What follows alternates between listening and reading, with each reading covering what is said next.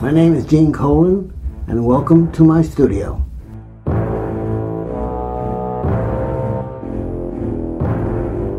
Each time I got a story, it was always uppermost in my mind as to how different can I make this one, and so on. And as they came in, I just threw myself into it, lived another life in a sense. I tried to get into that story myself. I tried to jump into the page and try to imagine what it would be like to see it visually as an outsider.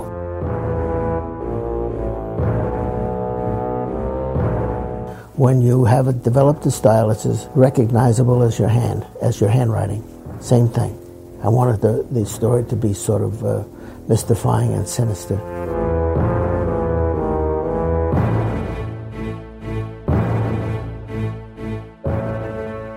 Hello everybody, and welcome back to FW Presents, the sometimes random anthology show of the Fire and Water Podcast Network. I'm Ryan Daly, and I'm back to talk about my favorite comic book artist just a little bit more. On 8 previous episodes of FW Presents, I covered different comics illustrated by the legendary Gene Colan on a series whose title impressed nobody, called Showcase Gene Colan.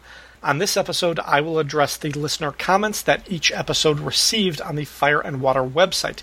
It shouldn't take too long because the episodes did not get much feedback. Before I get to that feedback, however, I wanted to cover one more short Gene Colan story as a kind of bonus treat for you listeners. And I brought along a guest for this short segment because I don't know very much about the character we're going to discuss, so I reached out to somebody who can provide a little context, even any tiny little bit of context. You probably know my guest from the Married with Comics podcast, where he and his wife Maggie have started doing one of my favorite new features, which involves them reading Encyclopedia Brown mysteries to each other. God, it's delightful. Please welcome Jonathan Schaefer-Hames. What's up, John? Hey, Ryan. How you doing? Nice to be here. Thank you very much for coming. Thank you for doing this. Back on the Daredevil episode, I said that I thought Gene Colan drew Daredevil more than any other comic, even Dracula. If there was another character to contend with the Man Without Fear and the Lord of Vampires for Gene Colan's attention, that would be the Western hero Hopalong Cassidy. From 1954 to 1957, Gene Colan was the artist on Hopalong Cassidy after DC took over the series from Fawcett Comics. Colan drew issues 86 through 122, and each issue contained 3 short stories. That's 111 consecutive Hopalong Cassidy stories drawn by Gene Colan. But of course, each story was roughly 8 pages, which doesn't compare to the volume of material that Colan would produce for superheroes and horror comics. Still, that was a significant part of Colan's early career, so I thought it worth exploring, and that is why John and I are going to talk about the 3rd story from Hopalong Cassidy number 102. But before we get to that, John, what is your experience or your familiarity with the character? Basically, why did I tap you to talk about Hopalong Cassidy? Well, you tapped me to talk about Hopalong Cassidy because you asked on Twitter if anyone knew anything about Hopalong Cassidy, and I said, I know a little, and then you said, great, you're on my show, and I said, what? And then there was blackness and things, and I found myself here. So I'm trying to remember what I do know about Hopalong Cassidy, but no, Hopalong Cassidy brings back some childhood memories. There was a show on PBS in the summer during the day that would be on before Reading Rainbow, I think, and it was called Six Gun Heroes, and it would play old B-westerns, cheaply made westerns that were very simplistic, half-hour long, like Roy Rogers, Gene Autry, that sort of thing. But Hopalong Cassidy was one of those, and I always liked him a little more than the other ones. He wasn't that much more, for lack of a better term, mature than the other ones, but he did have some cool things about him. For one thing, he wore all black and a black hat, and at that time, that was really strange. Black hats were bad guys, but Hopalong Cassidy was not a bad guy. He was a good guy, and it was just standard stuff. He would ride into town, find some problems, find a problem, solve the problem, ride out of town. And I found out later they made like 60-some movies of this. back in the B-Western days, as well as the radio show, which I would occasionally encounter when I would listen to old-time radio stuff. Those were a little bit more mature. They were basically mysteries. There would be a mystery and Hopalong, and it's funny, we were talking about Encyclopedia Brown. It would be exactly that sort of mystery. One of the bad guys would slip up, and Hopalong Cassidy was really observant, and he'd figure it out and then call him on it and solve the mystery. I don't know where I first heard the name, but I kind of just grew up. I knew that name. I never saw any Hopalong Cassidy movies or shows or anything like that. I couldn't pick the character out of a lineup of Western heroes or of any of them. I never saw those things, but I knew that name from somewhere. But one of my early memories of a Hopalong Cassidy reference, I swear, it was in the movie Fletch. With Chevy Chase, and in the very beginning, he's picked up by Tim Matheson's character, and Tim Matheson brings him back to his mansion because he's going to hire him for this nefarious job. And as Fletch is getting out of the car, he's like, "This is the craziest thing. I almost bought this house. Then I found out Hopalong Cassidy killed himself here. It really ruined it for me." I always remember that joke. I thought that was hilarious. But Hopalong Cassidy book is mentioned in The Great Gatsby as well. Oh yeah. Oh man. Look here, this had when he was a boy. It just shows you. Huh. Okay. Okay, so we are talking about Hopalong Cassidy, issue 102. This book, which has a photo cover showing the actor William Boyd, who played him. The cover date was June 1955. The actual on-sale date was April 14th, 1955, with a cover price of 10 cents. I think, not positive, but I think this is the oldest physical comic that I have a copy of. I've got like collections and reprints of like older stuff from the 40s, but I think like my oldest normal floppy books are from the 60s. I don't think I have any other 50s books. Anyway, so we're going to look at the third and final story from this one, which is the Hopalong Cassidy Museum Wagon. It is written by France E. Heron, penciled by Gene Colan, inked by Ray Burnley, and edited by Julie Schwartz. Here he comes, here he comes. There's the trumpets, there's the drums, here he comes. Hopalong Cassidy, here he comes.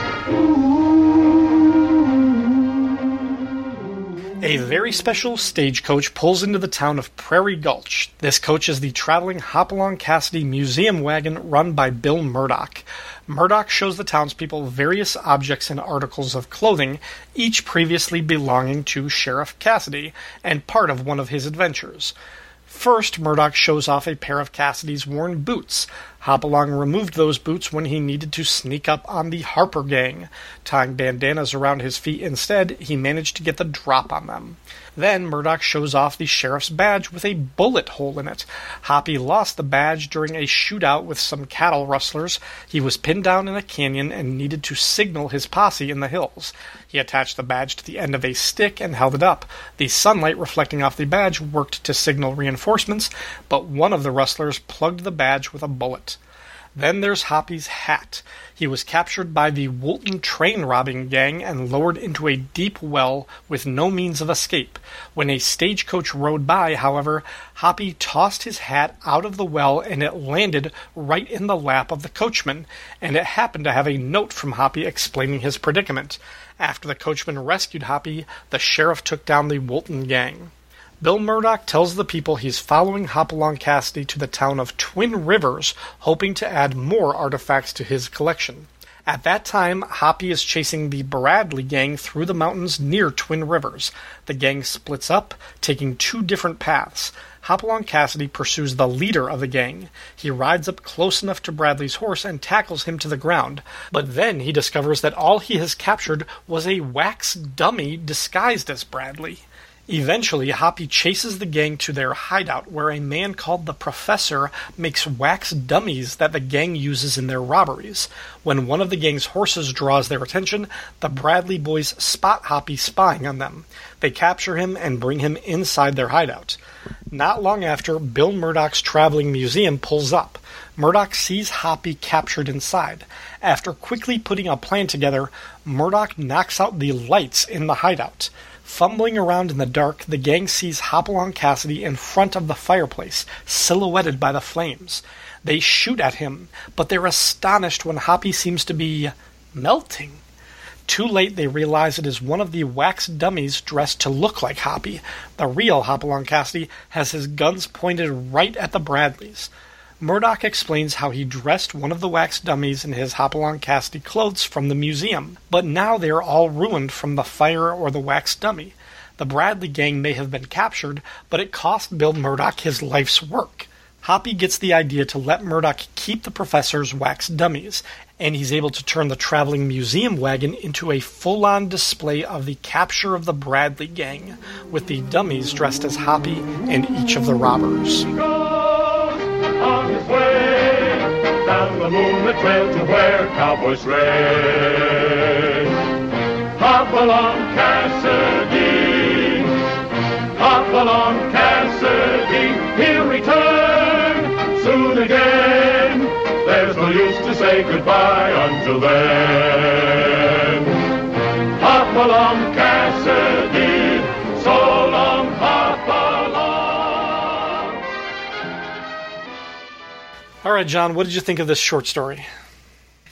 Well, it's a fun little yarn. It's a rather typical Western comic of the time. It's not really that great of a Hopalong Cassidy story, or it's actually not much of a Hopalong Cassidy story. It doesn't resemble his other adventures all that much.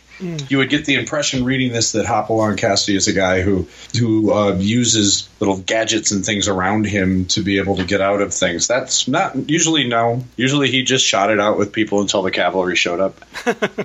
But the art is great for this. He really got William Boyd's likeness down. He was the man who played Hopalong in everything, who did not kill himself in real life, by the way. I think he died of Parkinson's disease, if I remember right. Oh. Fletch. I picked this one because, as I said in the prologue, this is part of Gene Colan's career. I do not think this is necessarily a staple of the art style that he would come to define and be known by, which we see in more of the Silver Age during the 60s. I mean, this story was 10 years, I think, before he started doing the Submariner strip in Tales to Astonish, and before he would pick up work with Iron Man and Captain America and Daredevil. So Gene Colan had been working since the 40s, but I also think working for DC at the time on a kind of licensed book like this, he's drawing to a certain style. He is making this look like, William Boyd, like Hopalong Cassidy. I do think he has the likeness, and this is kind of a house piece that you would compare with a lot of other artists from this era. So you don't see a whole lot to distinguish him. But I do see things kind of like creeping up, like on page 2, the second panel where we see Bill Murdoch and that shot of his face. That is a face with so much character. And we see a little bit more of the lines and the shadow and everything like that. But I see some individual touches in there. And when we get to the professor's hideout with the wax dummies and the scene, like once the lights go out with the shadows, I do think you get a little bit more flourishes of the art. At least from the 3 stories in this issue. This is the reason why I picked this one. Beyond that, I don't have a whole lot to say. I mean, from this story, having not experienced the shows or anything like that, like I would think that the stories that are told in the beginning in the first couple of pages might be, examples from some of his movies or his serials. Well, he wasn't a sheriff, for one thing. I don't know what that's all about. Hopalong Cassidy's occupation appeared to be cowboy. He would work on the side of law and order, but he would just kind of ride into town. He always had a sidekick. He had 2 principal ones. He had a guy named Red, and then eventually a guy named California, and they were both comic relief, and sometimes he'd ride with a kid as well. But that was, especially once he got older. Mm-hmm. He played this guy, from the 40s. He played him late 30s through the 50s, and then they actually had something called Hoppyland. I don't know if you knew about this. No. It was the Star Wars galaxies of its day. William Boyd would make numerous appearances there, so you would go there and actually get to see Hopalong Cassidy. But But apparently it wasn't really a Western-themed thing for some reason. It had roller coasters and stuff like that, so it didn't last very long. as you might expect. Throughout, in all three of the stories in this issue, he's referred to as Sheriff Cassidy, so that, I don't know if the comics were following a different continuity or if that was something that was established later on. I don't know. He's referred to specifically as a lawman or as a sheriff. And the only other little detail from the story that I caught was when he is tracking the leader of the Bradley gang, and he notices that one of the horse prints is heavier or deeper, because that horse would have been carrying the weight of two men. That's like a little detective detail that I remember from both the movie and the book, The Name of the Rose, because that was an important plot point. Sure. And I remember that movie with very young Christian Slater, I think his first movie, and read the book too. But yeah, I mean, that's all I got for Hopalong Cassidy. There wasn't much more to this. Yeah, like if I'm going to show somebody the greatness of Gene Colan's art, this isn't going to be the one, but I did want to represent it as a different genre and a different piece of his history. So I'm glad I got to see it. I did not know that he did these. Yeah, for like 3 or 4 years, he did a ton of these consecutive issues and multiple stories. Like this was his job. So, but I mean, you know what? I wouldn't have known that much about this guy if I hadn't been talking to you about it, or I would have had to do my own research. And who wants to do that? So John, thank you for taking the time out to cover this story with me. Where else can people find you in the podcastosphere if they want to hear more from you? My wife and I do podcasts. We have one called Married with Comics, where we talk about comics and being married, and lately Encyclopedia Brown, as Ryan said earlier. Also, we do the Rod Pod, which covers IDW Phase 2 Transformers comics, and I am also over on the Longbox Crusade with Pat and Delvin doing Transformers Chronicles, the Marvel years, where we cover the Marvel era Transformers comics. All right, folks, we're going to take a short promo break right now, and then I will be back to cover the listener feedback from all 8 of the first season episodes. Stick around. You are receiving a transmission from the Rod Pod. Upload pending. Stand by for soundtrack transfer. I am Maggie. And I am John. And we are trapped, hurtling through space in a ship shaped like Rodimus's head. The ship, for reasons we haven't been able to determine, contains the entire run of the IDW Transformers Phase 2 comic, which chronicle the events following the end of the war between the Autobots and Decepticons. So we figure we may as well read them all in order and report our findings to you. Stand by. Stand by. Upload complete. Now.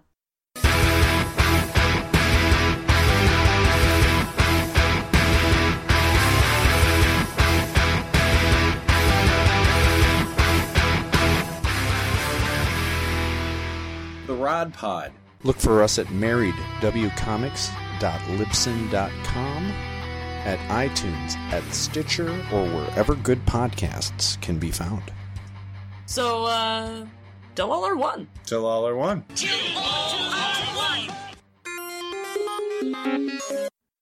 Back in the before time, the long, long ago, as we call February 2020, just 3 months ago, I dropped the first episode of Showcase Gene Colan, which explained my reason for wanting to celebrate his art and kicked off the series with a Zatanna backup story from World's Finest 274.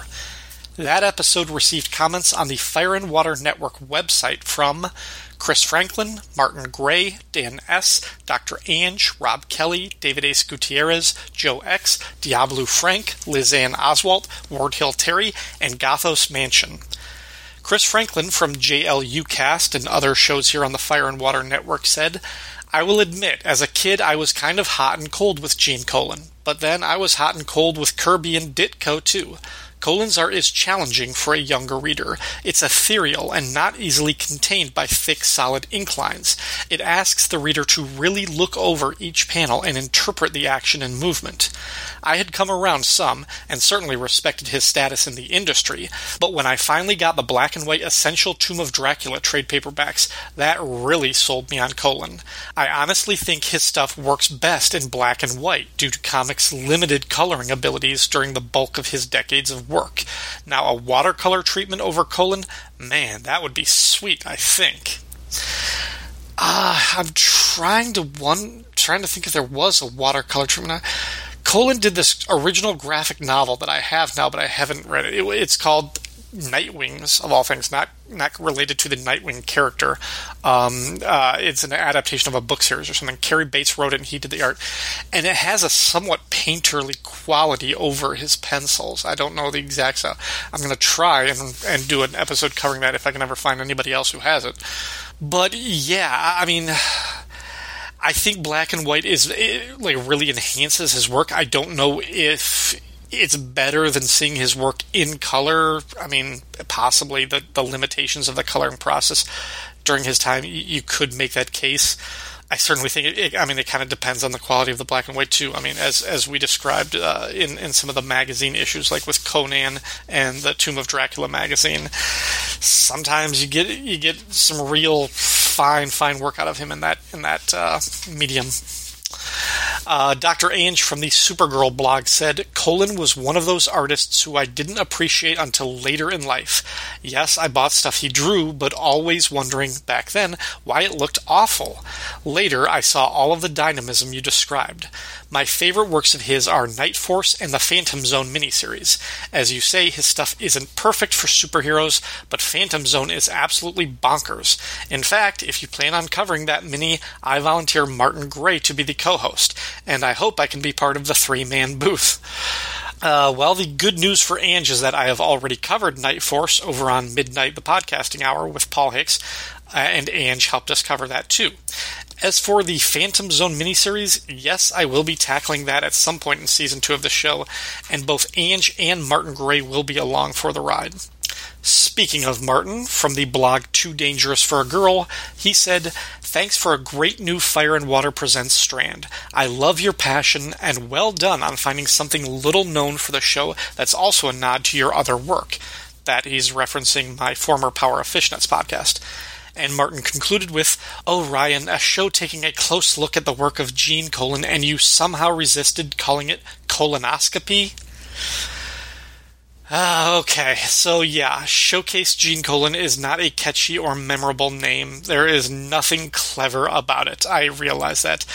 I just wanted something that was obvious and avoided jokes like colon exam and colonoscopy.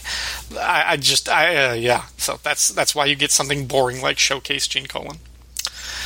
Ward Hill Terry said, Perhaps you think you lack the artistic acumen and vocabulary to describe Colan's art, or any art, but you do an excellent job in conveying your responses to the artwork. You don't need to speak of Colan's technique or which kind of brush he used. We listeners enjoy hearing your reactions to his work. You certainly have the comic reading experience to know when and how a page works, and you can accurately and incisively describe those pages. I am eager for future episodes of the Colan Cast. Well, thank you very much, Terry. That was why you were part of one of these episodes. Diablo Frank from the Rolled Spine Podcast Network said, Surprising no one, I had an opposite track from most on Gene Colan. His art was always around when I was a kid, from my uncle's Doctor Strange copies to my own Tomb of Dracula purchases. I enjoyed his moody tales and readily accepted him when I still struggled with Kirby, Ditko, and Kane. It wasn't until I got into my teens and started closely studying drawing techniques in hopes of being able to produce my own art that I became disenchanted with Colan. I started to see it as more muddy, blobby, and uneven, like his camera was permanently out of focus and distorted. He's done good superhero work, in particular on Wonder Woman and Batman, but my appreciation was usually helped by his either being appropriate to the material or his competition being especially dire. So ultimately, I want to see Colan do stuff like Nathaniel Dusk, but stay the hell away from Black Panther. I think we can do both. All right, and thank you to everyone else who left a comment on that first episode. Moving on now to the second episode where I covered the Wonder Woman preview from DC Comics Presents 41 with my guest Angela from the Wonder Woman Warrior for Peace podcast. That episode got comments on the website from Martin Gray, Chris Franklin, Rob Kelly, Diablo Frank, Ward Hill Terry, and Dr. Ange. Martin said, I was reading the Wonder Woman book when this preview of the new direction arrived, and the Colan art was a lovely shock to the system after what must have been a decade of the pleasant but predictable Jose Delbo visuals, often inked by Vinnie Coletta. The compositions with the unexpected angles, the sense of heft in frames such as page 4, panel 1, this was great stuff. Heck, the whole issue was blessed with stunning art, what with Jose Luis Garcia Lopez, praise be his name, penciling the Superman Joker strip.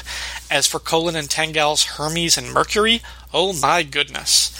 Even Colan, though, couldn't make that new chest logo look good. By all means, DC, have a marketable, trademarkable symbol, but keep it to the cover and splash masthead. Don't wreck a classic costume. The idea that Donna would dump a symbol that would, by this time, have meaning in the DC universe for something that's basically a piece of advertising is ridiculous.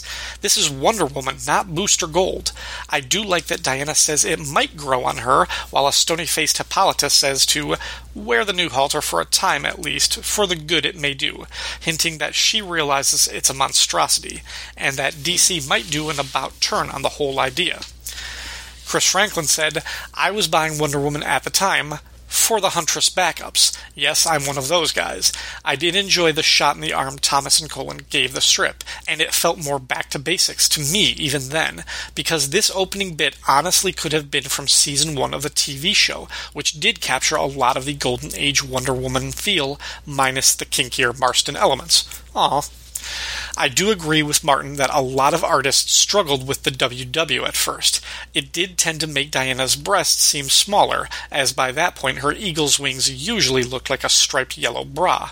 Jose Luis Garcia Lopez, praise be his name, in his Style Guide artwork, which debuted right after this in 1982, and George Perez seemed to have the best handle of making it work.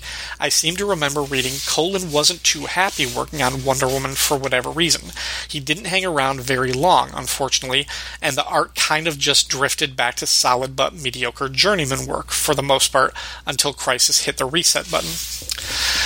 Yeah, I mean, it's hard for me to say he didn't stick around that long. He was on it for a year and a half, almost 2 years. And to me, I mean, that in the retrospect, that's not a whole lot of time, but it feels longer because Roy Thomas was out the door almost immediately. He only wrote himself a couple of issues, and then he was basically either just doing scripts or just doing stories with fill-ins while he was working on other projects. So to me, I've always kind of associated Gene Colan as sticking with the book longer and kind of having more of a sense of endurance, even though, yeah, it was less than 2 years. But anyway. Rob Kelly from This Fire and Water Podcast Network said, Gene Colan does seem like an odd choice for Wonder Woman, but of course the work is still beautiful. Not being able to rely on deep shadows and flowing capes, Colan's grasp of anatomy, perspective, and page design are front and center. Man, did I love those free sample books DC did back in the day. Diablo Frank said, I'd happily buy a collection of the Thomas Colan run, if only to see that mistreated preview quasi-cover finally employed as an actual one like it deserves. I don't recall it anywhere near as readily as Wonder Woman 288's, because I'm simply not exposed to it as often, but I think it's clearly the superior of the two. Colan only lasted until issue 305, so you could do a 6.5 issue initial collection and get all of Silver Swan and Judgment in Infinity, regardless of whether sales warranted a second or third trade to finish out his run. Worth a shot, DC. Yeah, I think those would be great. I would happily get those. I would also, I mean, even though I've got all of the individual books, I would love like a deluxe hardcover that had the whole run. But Frank said, the DC bullet was so perfect, while the Wonder Woman symbol was so polished first draft. When I was a retailer and people knew Wonder Woman was my favorite hero, folks getting me WW stuff became a thing. I was Jeff and she was my frog. I can't imagine ever turning on merchandise with the Superman shield, but I definitely got sick of what to a Texan read as watered-down Whataburger gear. The Diamond S shield evolved out of the original downward-pointing triangle over many years, with great distinction and communication of what it represents. Given that it's just a stylized bat, the Batman symbol is still strong and instantly recognizable. The double W is just two W's, with a vague allusion to scant feathers. I think Wonder Woman needed a cleaner eagle symbol that slyly incorporated the W shape rather than the reverse, and shouldn't have so doggedly pursued the dull W for so long. It also looks pretty lame on the bustier. I thought the New 52 design was snazzier, but the movie symbol definitely is the best option to date. Okay, on to episode 3, where Illegal Machine from the Rolled Spine Network helped me cover the Iron Man story from Tales of Suspense 95. This episode received comments from Gothos Mansion, Martin Gray, Frank, and Chris Franklin. Gothos Mansion said, Colin must have been a car guy. I remember Penguin making an escape in a C2 Corvette in the 1980s detective issue. I always thought the C2 and C3 Corvettes were the most beautiful cars ever. Yeah, given how much he's done with cars across the different decades with period pieces and contemporary stuff, I wouldn't be surprised if Gene Colan liked cars or liked drawing them. Frank said, great to hear Mac back on the network and a fun episode. I have never heard or read such a succinct and complimentary comment from Frank. I can only assume he was biting his lip not to vent his rage at how wrong we were the entire time, but he just didn't want to piss off his co-host. Anyhow, on episode 4, Paul Hicks from Waiting for Doom and The Gary Show helped me cover The Spectre, issue 1. This episode got comments from Chris Franklin, Frank, and Paul himself. Chris said, Spectre was a direct-only title, so since my trips to the nearest comic shop were few and far between, and 2 towns away, I never got into it. I do remember some controversy over a later issue, number 9 to be exact, drawn by Gray Morrow, that showed a nude Madame Xanadu writhing in ecstasy as her and the Spectre apparently had phantasmagorical sex. I read about the kerfuffle over this in concurrent issues of Comics Buyer's Guide, and was really hoping to find it. Hey, I was like 13 or something, so sue me. I finally got to see the page in question in a back-issue article a few years back. Pretty racy for DC Comics of any period. Well, Chris, you were 13. I was like 37 or something, because as soon as you mentioned that, and I had never heard that story, but as soon as you mentioned that, I went to my short box to see if I had Spectre issue 9. I did not. I had issue 8 and a few other issues from that run. But then I promptly, just a few weeks ago now, went to mycomicshop.com and ordered the Spectre issue 9. And I haven't read it yet, but I flipped through it. And yeah, Madame Xanadu is all kinds of naked in a bunch of the pages, having ghost sex with the Spectre. It's pretty wild. I would like to say I would cover that issue someday in some shape or fashion. I don't know if I can concentrate. Anyway, on the 5th episode, Greg Arujo and I covered the first issue of Tomb of Dracula, the magazine. That ep received comments from Chris Franklin and Liz Ann Oswald. Chris said, I don't think I would say Wolfman's rep is based on his association with great artists. Sure, it's bolstered by it, but the same can be said for any comic writer. He has written plenty of comic gems that would stand on their own as prose. Who is Donna Troy would work as a novella, aside from Perez's wonderful artwork, as would the Judas Contract. I think you guys are right about how Wolfman's situation at Marvel was probably why his run on Tomb of Dracula magazine felt half-hearted. I think I recall reading that Wolfman really wanted to consider the end of the Tomb of Dracula comic the end of his Dracula, but Marvel wanted the new black and white Dracula mag to tie into the upcoming feature films, which are featured on the cover, and Wolfman figured he would rather do it than see someone else screw it up. It's why he stuck on New Titans for so long during its horrid post-Titans hunt period as well. On episode 6, Ward Hill Terry and I discovered Silverblade issue 1. That one received comments from Chris Franklin, Dr. Ange, and Siskoid, who all said basically the same thing. They slept on the series at the time or didn't see it available, but given how much they love classic Hollywood films and tropes, they would be more inclined to check out the series today. I'm not sure how readily available it is. That I know that a few people have told me that they bought the complete 12-issue series after hearing our coverage, and that is really, really cool. It would be awesome, though, if DC released it as a deluxe hardcover or trade paperback, or even just made all the issues available digitally. I don't think they are there. I also, though, can't imagine the odds of that happening are really high anytime soon, sadly.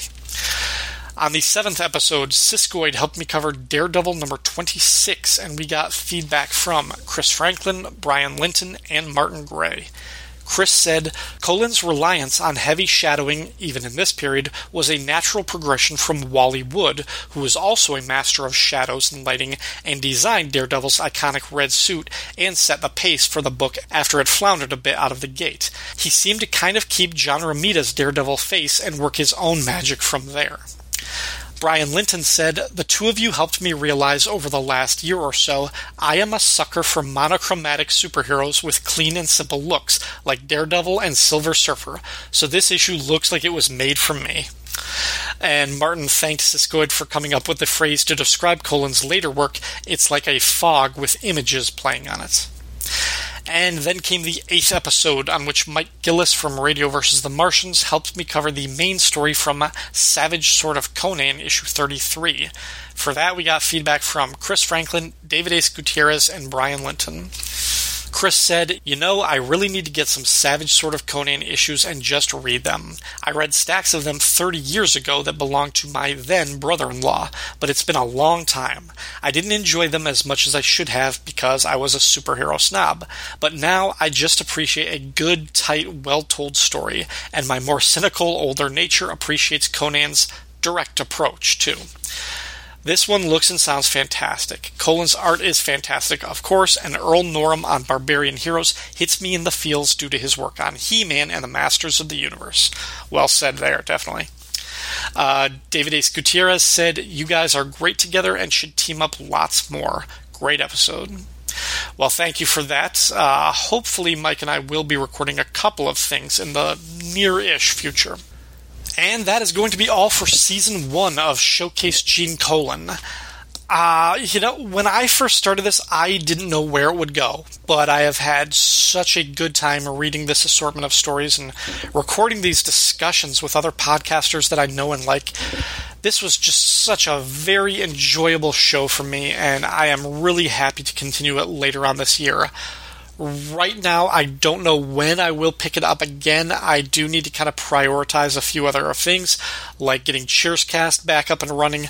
But once that is up and going, I think I can start sprinkling in a few episodes of Gene Colan spotlights from time to time. Probably won't be a weekly show again unless I wait a while before I come back to these. And if that's the case, then I don't know if I can really call it seasons. If it's more of a monthly thing, it kind of defeats the point. But anyway, what that is to say is that there will definitely be more of these shows in the future, because I have got a ton of material that I want to cover, from Superman and Batman to Doctor Strange and the Avengers, Howard the Duck, and some original Colan stories that he drew for like the various magazines. There's just so much I want to discuss. Big-name superheroes that I just mentioned to smaller projects kind of in the realm of Silverblade that a lot of people probably haven't even heard of or at least read before. Gene the Dean Colan will return eventually. But until I get around to that, I hope everyone who is listening to this is staying healthy and safe and at least 6 feet away from the people that you don't want to die.